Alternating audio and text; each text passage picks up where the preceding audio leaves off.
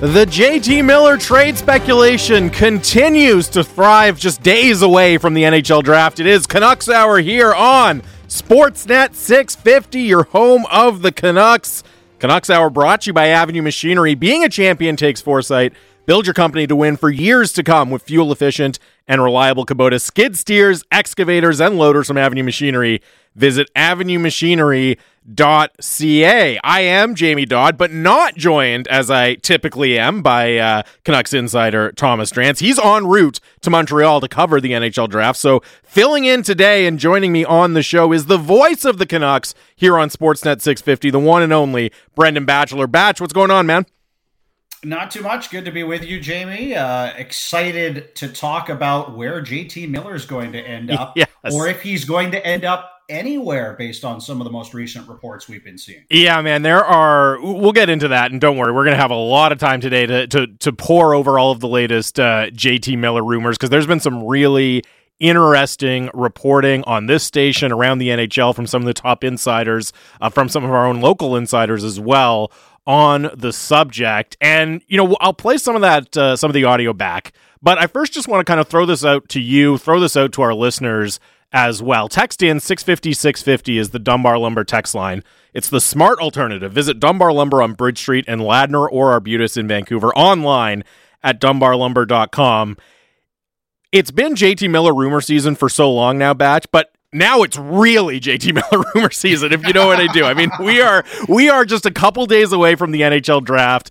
It really feels like we're going to reach some sort of conclusion, or at least there's a very good chance we reach a conclusion either way at some point this week. So I just want to kind of do a vibe check for our listeners, right? It's been a roller coaster the last 6 months talking about JT Miller. But as I said, we're kind of in the home stretch here. So text in 650-650. What's your current gut feeling for where things between the Canucks and JT Miller are headed? Do you think he's getting dealt? Do you think he's coming back? Have you changed your position at all based on everything we've heard over the last couple of days? Hit us up, 650-650. And Batch, maybe I'll just throw that to you right off the top here as well. I mean, again, before we hear from Saravelli and before we hear from Friedman, just kind of on a purely gut emotional level, what's your sense of where things stand right now and where we might be headed over the next couple of days? Yeah, I assume he's going to be traded at this point. I see a text into the Dunbar Lumber text line asking who's reporting that he's staying. There haven't been reports that he's staying so much as that the Canucks are going to take another run, a serious run at trying to extend him here this week is kind of what's been out there. I know Satyar Shah was talking about that on our very airwaves yesterday, but my gut check is that it doesn't make sense for the Canucks and JT Miller long term. The biggest reason why being that he's going to cost too much, likely over too long of a term. And as much as JT Miller has been a key player for this team, to me, you only sign a contract like that if you think that you're a contender or you think that you've got a chance to be a contender. And I don't see the Canucks in that situation just yet.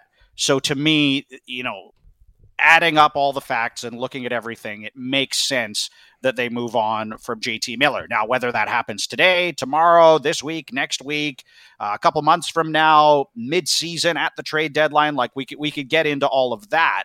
But, I expect, based on the way this management group seems to want to be proactive rather than reactive, that if they can't come to some sort of agreement or meet in the middle on a contract that makes sense for both sides here in the coming days, that he's a player that will be traded sooner rather than later. That's my vibe check, right? Yeah, there you go. And pretty reasonable, I gotta say, Batch. A pretty reasoned take there from Brendan Batchelor. And to just kind of frame the conversation, and you alluded to it a little bit, Jeff Merrick and Elliot Friedman on 32 Thoughts today had a few interesting things to say about the Canucks. We'll play some more of it later, including the potential for maybe a surprise move or two that could be in the pipeline for the Vancouver Canucks. But let's start with what they had to say on JT Miller, an update on where things stand and the names of a couple teams that could potentially be interested. Here's Friedman from 32 Thoughts today. I'm assuming they'll take one more shot at extending Miller.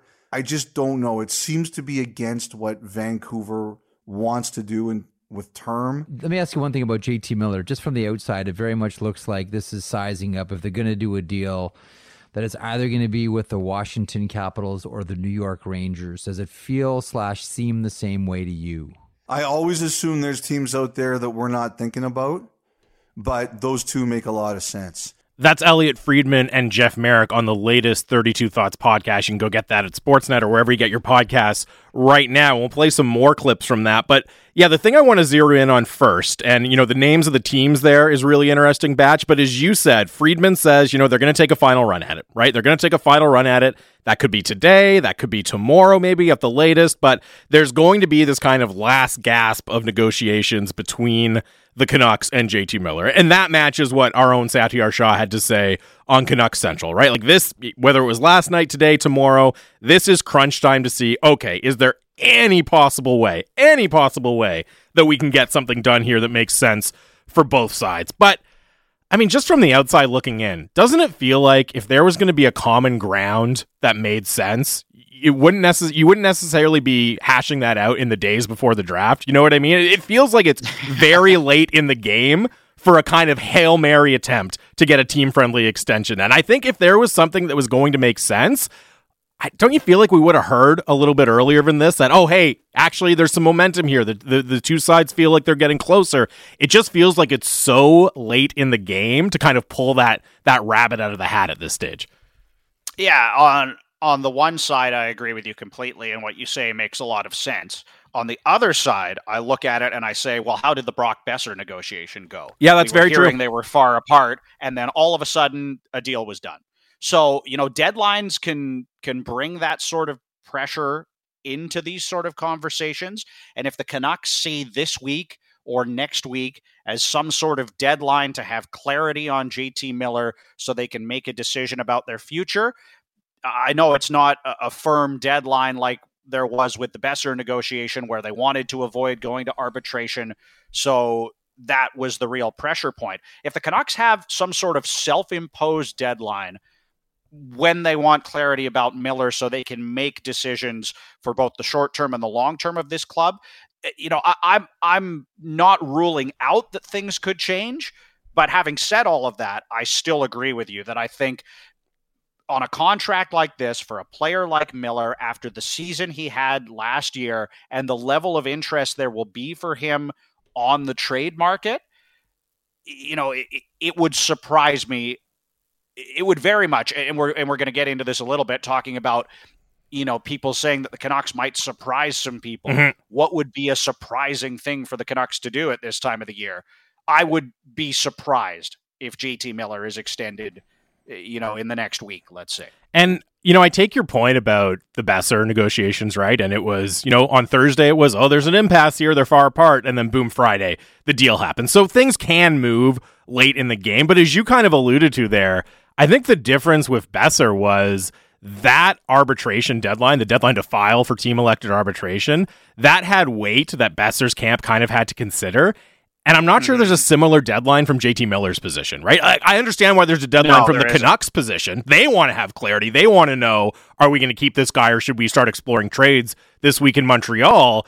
But what about the draft is going to make JT Miller move off whatever number he's on? You know what I mean? I think that's the key situation here is I don't see what's going to spur movement from Miller to either change the term or change the AAV, because he's probably looking at it saying, hey, listen, if there's teams lined up to give some really premium assets to trade for me, it stands to reason they'd also be interested in signing me long-term as well, right? So I don't necessarily see the incentive for JT Miller to move this late in the game.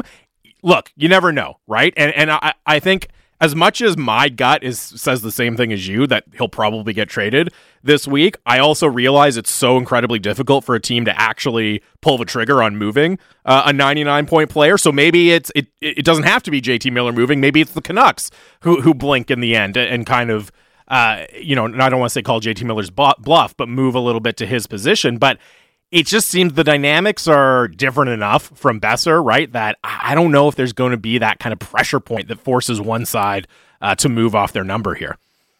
Yeah, it would only be the Canucks moving. Yeah. And, right, if the Canucks, because of of wanting to have clarity about it move enough to heat up conversations, then maybe that's a scenario where they can get something done. But you're absolutely right about Miller. There's no motivation for him to move unless his highest priority is to stay in Vancouver over getting, the top available contract that he could get. And I think if that was his number one priority, then they already would have come to an agreement. So, and that's not me speaking ill of JT Miller. That's just the realities of negotiation. If you want to get what you feel you're worth, you may not be able to get it here in Vancouver with where this organization is at in its current arc, its current, scenario with new management coming in and how they want to shape this roster going forward. So,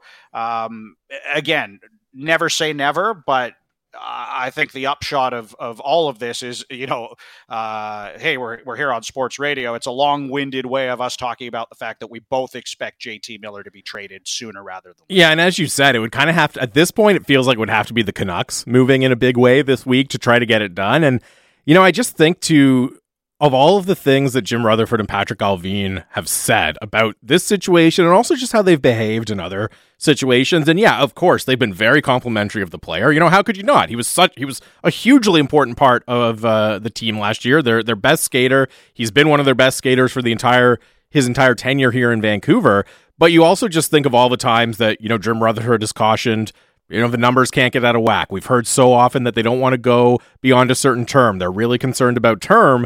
And I just look at some of the other situations that they've had to deal with in their brief time relatively as the powers that be in the Canucks hockey ops department. And, look at the Tyler Mott situation, right? They negotiated with him, but it didn't make sense. And so they ended up doing a trade and, doing a trade for maybe not the return that people would have guessed for Tyler Mott, but because the numbers didn't make sense, they were comfortable moving on from the player.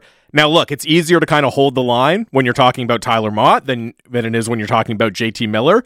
But I still just think this front office is kind of demonstrated when they draw that line in the sand, they're pretty serious about it. And again, that's just another reason why it would surprise me a little bit to see any sort of significant movement on their end to make that last gasp deal happen with JT Miller. We got lots of great texts coming in. 650 is the Dunbar Lumber text line. We're asking for the vibe check. Where does your gut say things stand with JT Miller? What do you think is going to happen over the next few days with the player? Before we get into some of the great submissions from the listeners, I wanted to play this from Frank Saravelli as well. He was on doing his Monday hit with Dan Riccio and Satyar Shah on Canucks Central yesterday. And of course, they really got into the JT Miller situation. Here's what Frank Saravelli had to say.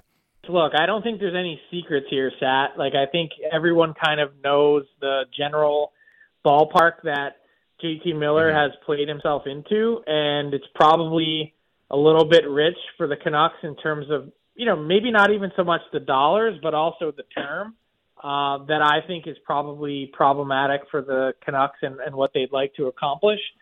So, I wouldn't be surprised at all, and I don't know if we're going to get any sort of definitive answer or if that will be made public. You might have a better sense of that than me.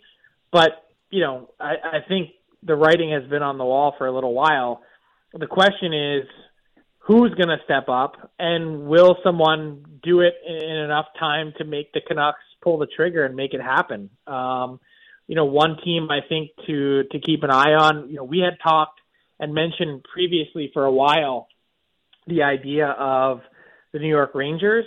I think another team to keep an eye on in the JT Miller watch is right across the Hudson River in the New Jersey Devils. I think they're a team that really, really likes JT Miller and would like to do what they can to try and bring him there.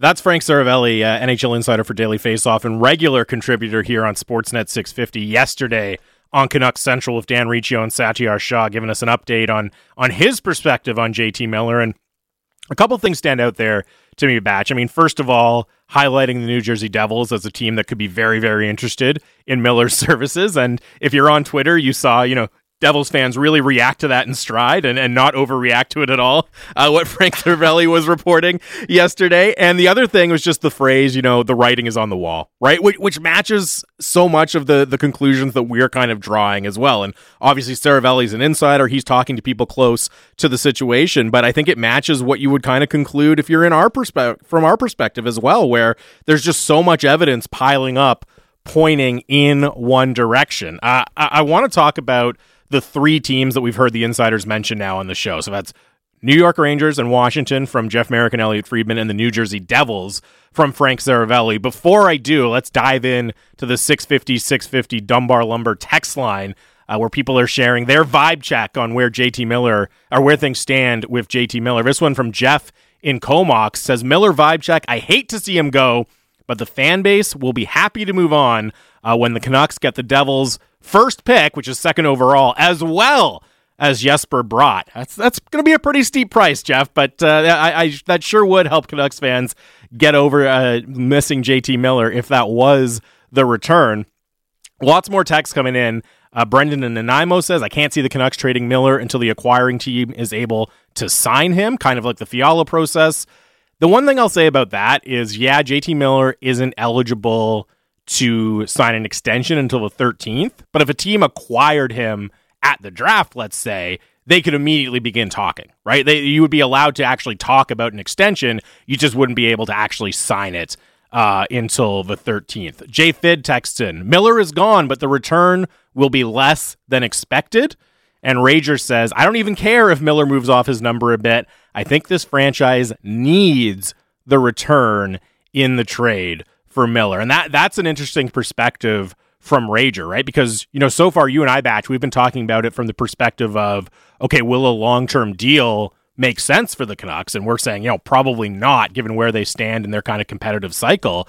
But as Rager points out, there's two factors here. One is not committing that kind of money to a player who's going to be 30 very soon. But the other part is what a potential return in a JT Miller trade could do for a team that kind of desperately needs prospects and young players who are cost controlled coming into the lineup.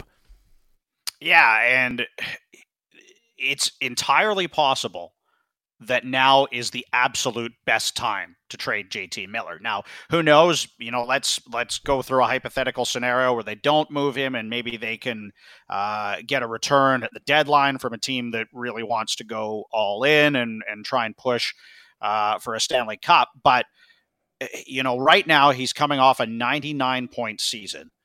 There is a distinct possibility that we have just witnessed JT Miller's best offensive season in the National Hockey League. Now, there's also the possibility that he still has room to grow and, can be a 100-point player or even greater if put in the right scenario on the right team. And, that will remain to be seen. And any team that's acquiring him will hope and believe that that is the case. But, with the number of teams, we're talking about three teams that seem to make a lot of sense here in the Rangers, Capitals, and Devils. But I guarantee you there are more teams that are sniffing around JT Miller than just those three. So, you've got a market that has serious interest in Miller.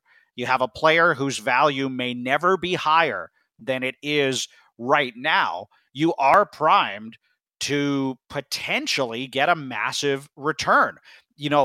Just speaking specifically on the Devils, the fact that the second overall pick could be in that conversation, and I say could be with an asterisk around it, of course, because that's a very prime asset that most teams are not willing to move. That sort of shows you what the conversations are around JT Miller and what the return could mean for the Canucks organization in the long term.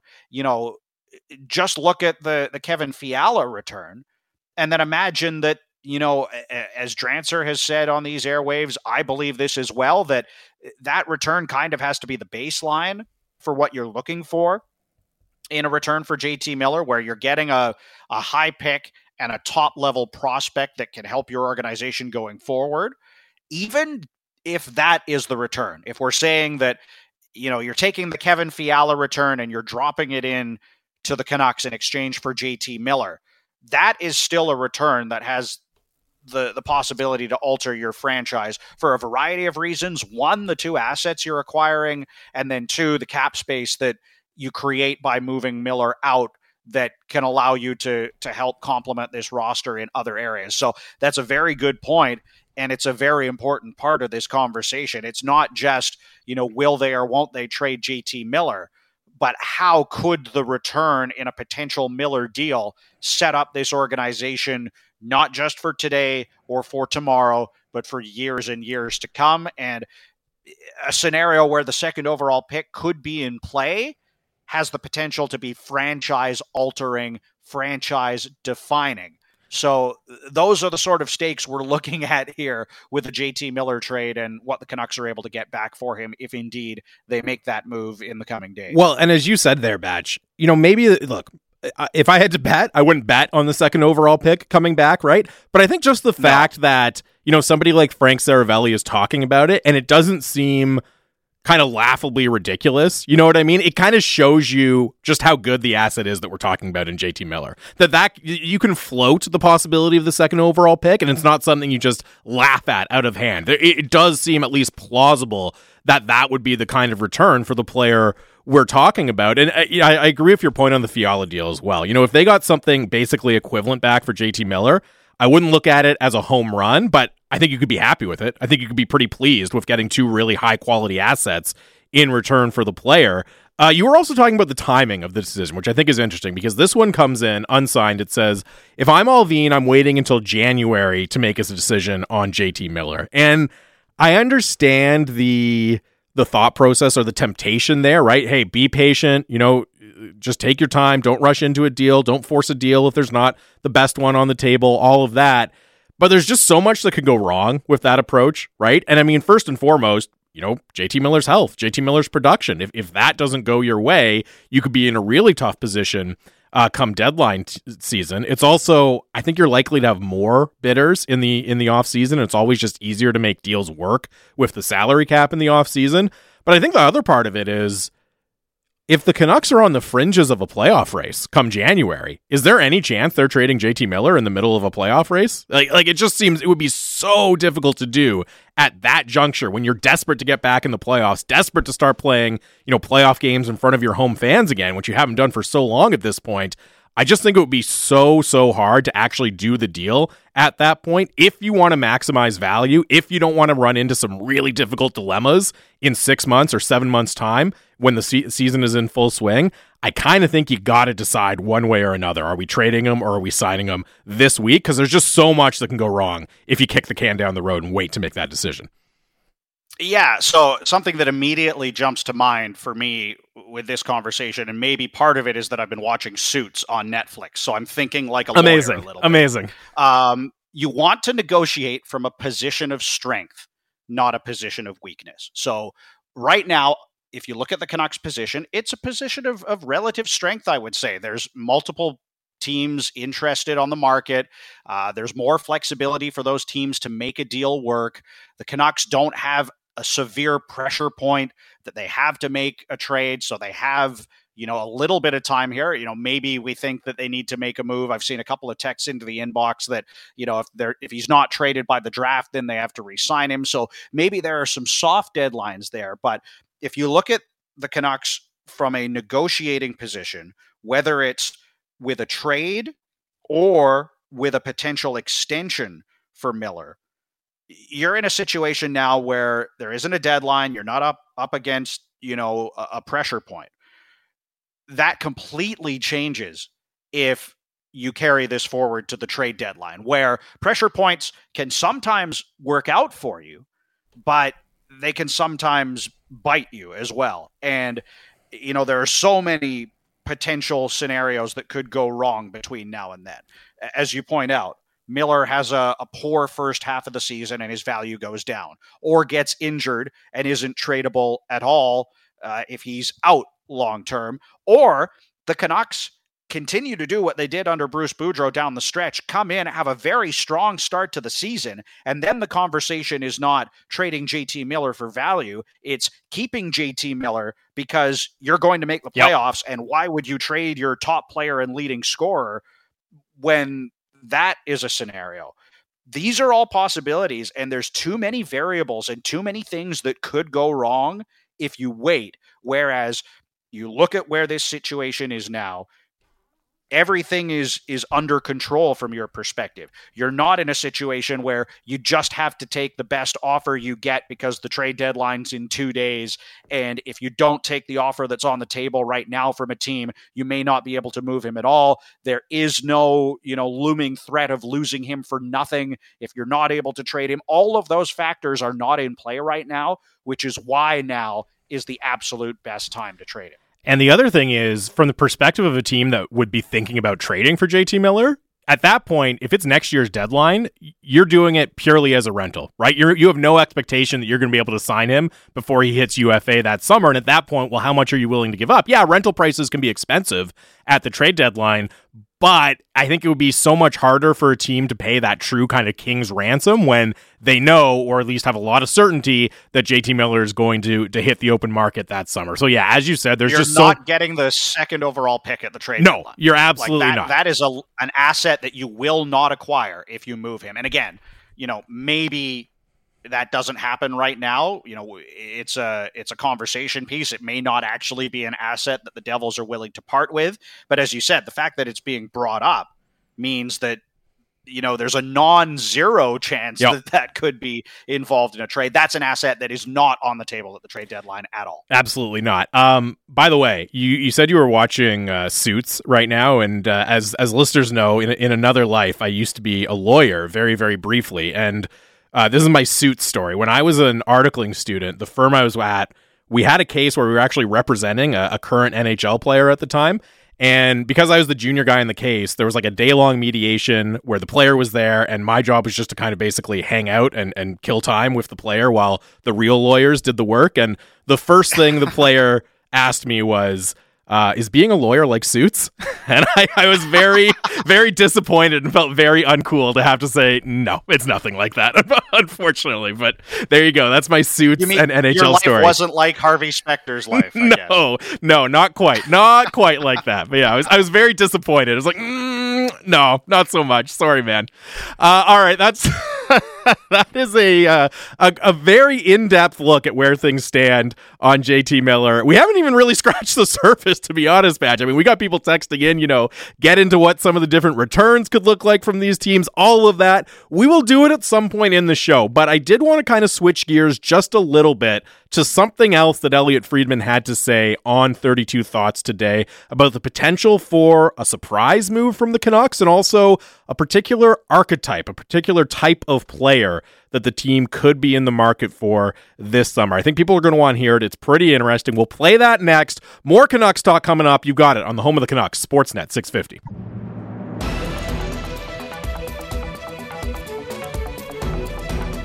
What's going on? Welcome back to Canucks Hour here on Sportsnet 650. Special extended edition of Canucks Hour. It's 2 Canucks Hours every day from 10 till noon this week and next as we are in peak off-season mode, waiting to see what the Vancouver Canucks will do at the draft and in free agency next week. 650 is the Dunbar Lumber text line. Hit us up. Lots of great thoughts and questions coming in. We'll get to as many as we can throughout the course of the show. We'll talk a little NHL draft a little bit later in about an hour's time with Tony Ferrari. He covers the draft with the Hockey News and SI Now. But before that, still lots of interesting speculation, trade chatter, rumors, all of that to get into. It is Jamie Dodd here. No Drancer today. He's off traveling to Montreal. So the voice of the Canucks, Brendan Batchelor, is filling in. Batch, you're doing a bang-up job so far, but I do have to say I've noticed you haven't mentioned the Florida Panthers or Dom Luszczyszyn's playoff model at the Athletic a single time yet. So you got to up your quota a little bit there, buddy. I'm sorry, I forgot that was a requirement. It's a requirement for the show. Co-host on this show. Yeah, we're. Exactly. I just imagine a bunch of listeners out there being like, "Man, I haven't heard the Florida Panthers once this hour. What's going on today?" That's not the laugh I'm used to hearing on this show. It's a distinctive laugh, but a different distinctive laugh. Yeah. Yes, exactly.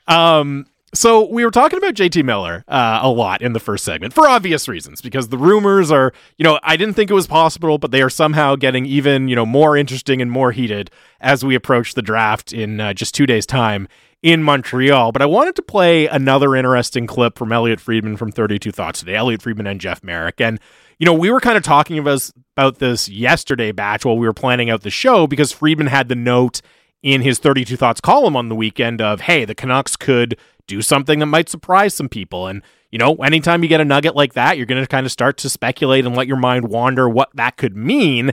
And we'll talk a little bit about some potential surprises we think could be in the offing, or at least that wouldn't necessarily shock us if we saw them. But I thought it was interesting what Friedman had to say to kind of expand on that point in today's 32 Thoughts podcast, talking about the notion of a potential surprise from the Canucks and also what type of player they could be interested in. Here's what he had to say. I did write something in my notes that people are wondering about, like Vancouver's surprise move. Someone just said to me that the Canucks were looking at a forward who's a combination of a scorer and a really tough guy to play against. Maybe it's Miller Lite. I was going to say, it sounds like you're talking about JT Miller right now. Yeah, Miller Lite. Tastes great, less filling. We got Lamoriello Light, and now we got Miller Light. Yes, Miller Lite. Yeah. Someone said to me that they're looking at that. They're looking at a forward who can score and be a real SOB to play against. Elliot Friedman reports Nazem Kadri to the Vancouver Canucks. I just don't think they have the money for that. No, I don't think so either. So that is Elliot Friedman and Jeff Marek having a little fun with it, but specifically that the Canucks are looking for someone who can both score and is tough to play against. And the funny thing about that is, you could make the argument that is JT Miller, pretty much. But I understand also why, they're looking at options other than JT Miller to kind of fill that role. The Kadri thing at the end there, I don't think it makes sense. If you're walking away from JT Miller because you don't like the term and the money it's going to require, you're not going to turn around and give similar term and money to Nazem Kadri, I don't think, as much as I like that player. What kind of jumps out to you immediately hearing that clip from Friedman and Marek, Batch? Well, the first thing is that if you're going to move JT Miller, then I can understand the desire for a player like JT Miller because he's been such a crucial part of your organization that that's a role that you still want to have within your team. Now, again, are any of the players that the Canucks would be looking at in terms of, cost or ability to acquire or sign going to have the same level of impact as JT Miller? No, they're not. So they're joking Miller Light, but that makes a ton of sense. And it also takes me back to the comments that Stan Smyl made back in December after the Canucks made their change, letting go of Jim Benning and Travis Green, where he spoke passionately about this team needing to get back to being hard to play against. And to be hard to play against, you need to have players of that archetype in your lineup. You need to have JT Millers or, whoever else you could put into that conversation. Players that other teams do not look forward going up against. Now, not to say that teams do look forward to playing against some of the Canucks top players, but when you think about the other Canucks top players, you don't think gritty, you don't think mean, you don't think physical overly, right? Like none of those words are words that I would use to describe Elias Pettersson, although he's a tremendous young talent that is crucial to this organization. I wouldn't use them to describe Quinn Hughes either, but that quotient is critical in having a successful team in the NHL today. And you look at some of the names on the teams that went deep in the playoffs this year. Nazem Kadri is a perfect example. The Lightning, maybe you don't want a guy like Pat Maroon or Corey Perry because of the foot speed issue and the age issue, but those are guys that are hard to play against. So finding a more modern version of that player who can help your team speed, who can contribute offensively, but also is just a nasty piece of business to play against, it makes complete sense to me that the Canucks would want that type of player, regardless of whether they're going to trade JT Miller or not. And then you add in the fact that they're probably going to trade JT Miller. Yeah.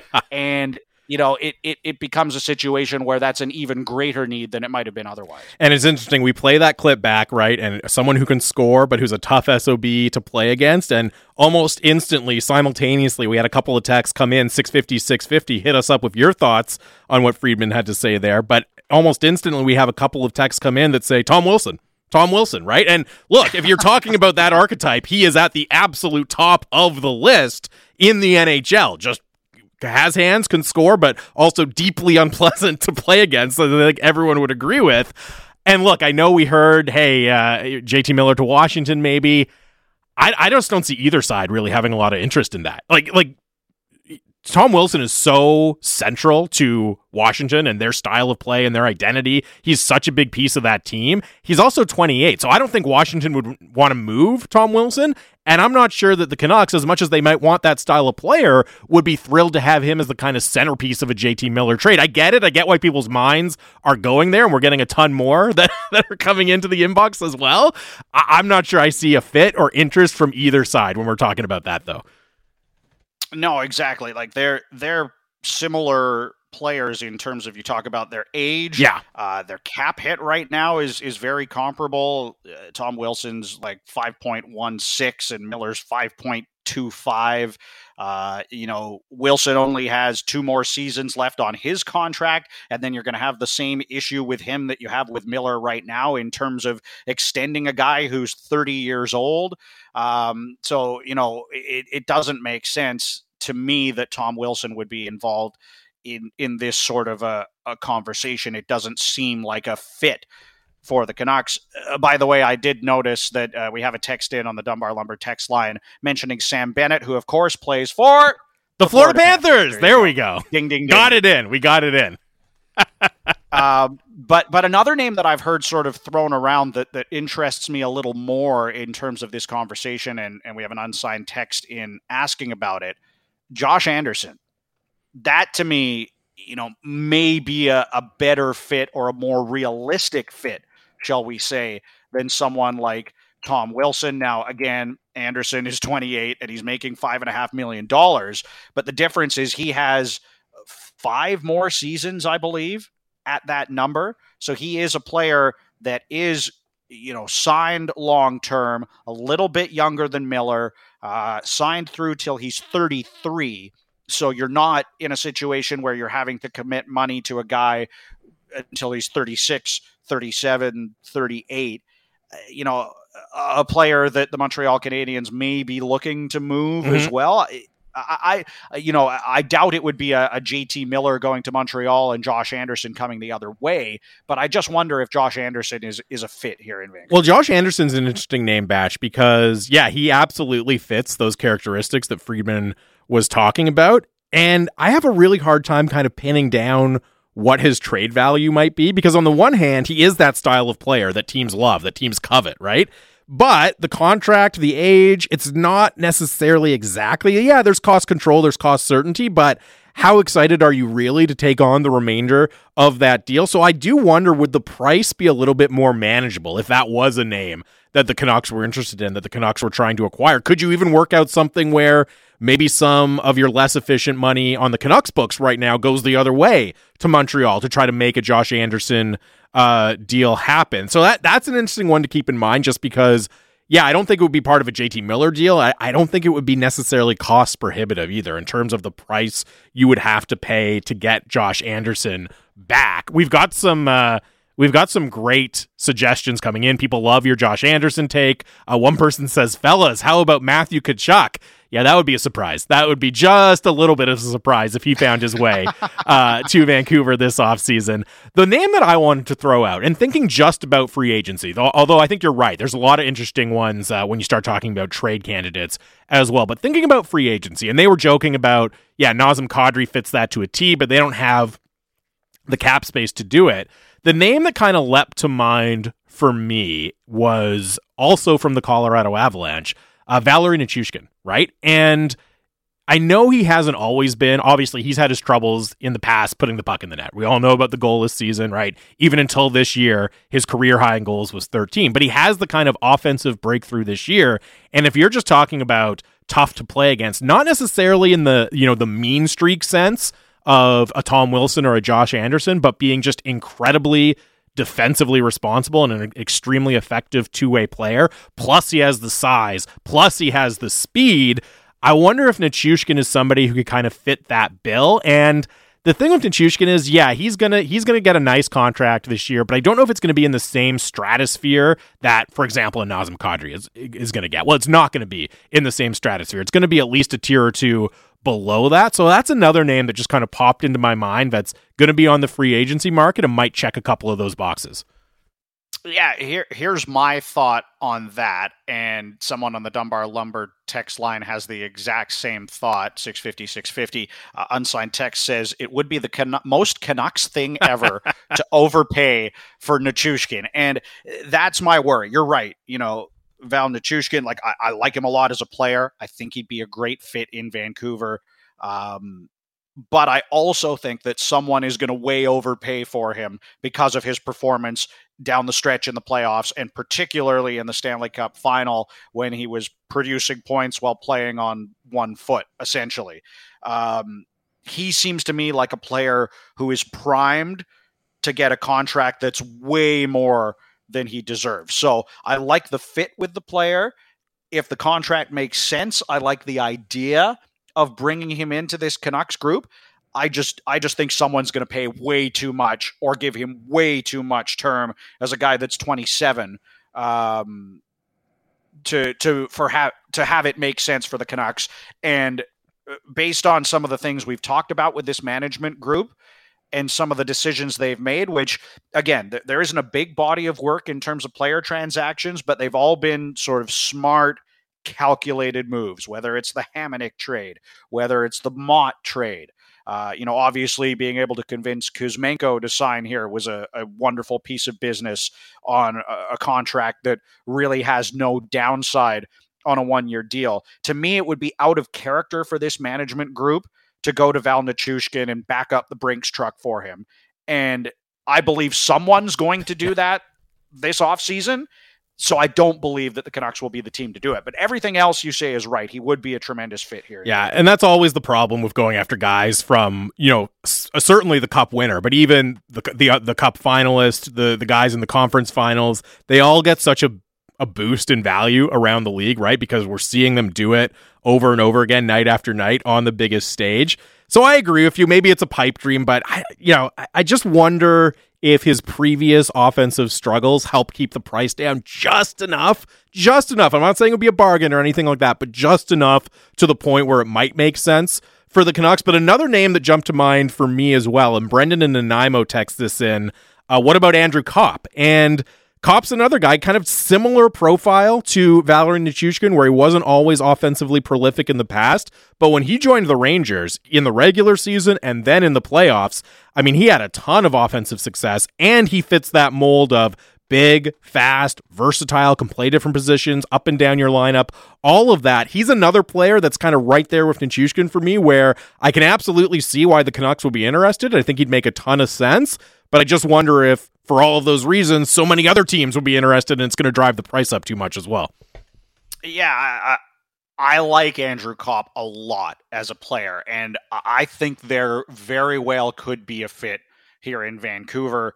I wonder about the price, although I assume that it won't, be driven up quite as high as Nichushkin's for all the reasons you mentioned. That, of course, he was a Stanley Cup winner and was a key part of the push for Colorado in that series to eventually win the Cup.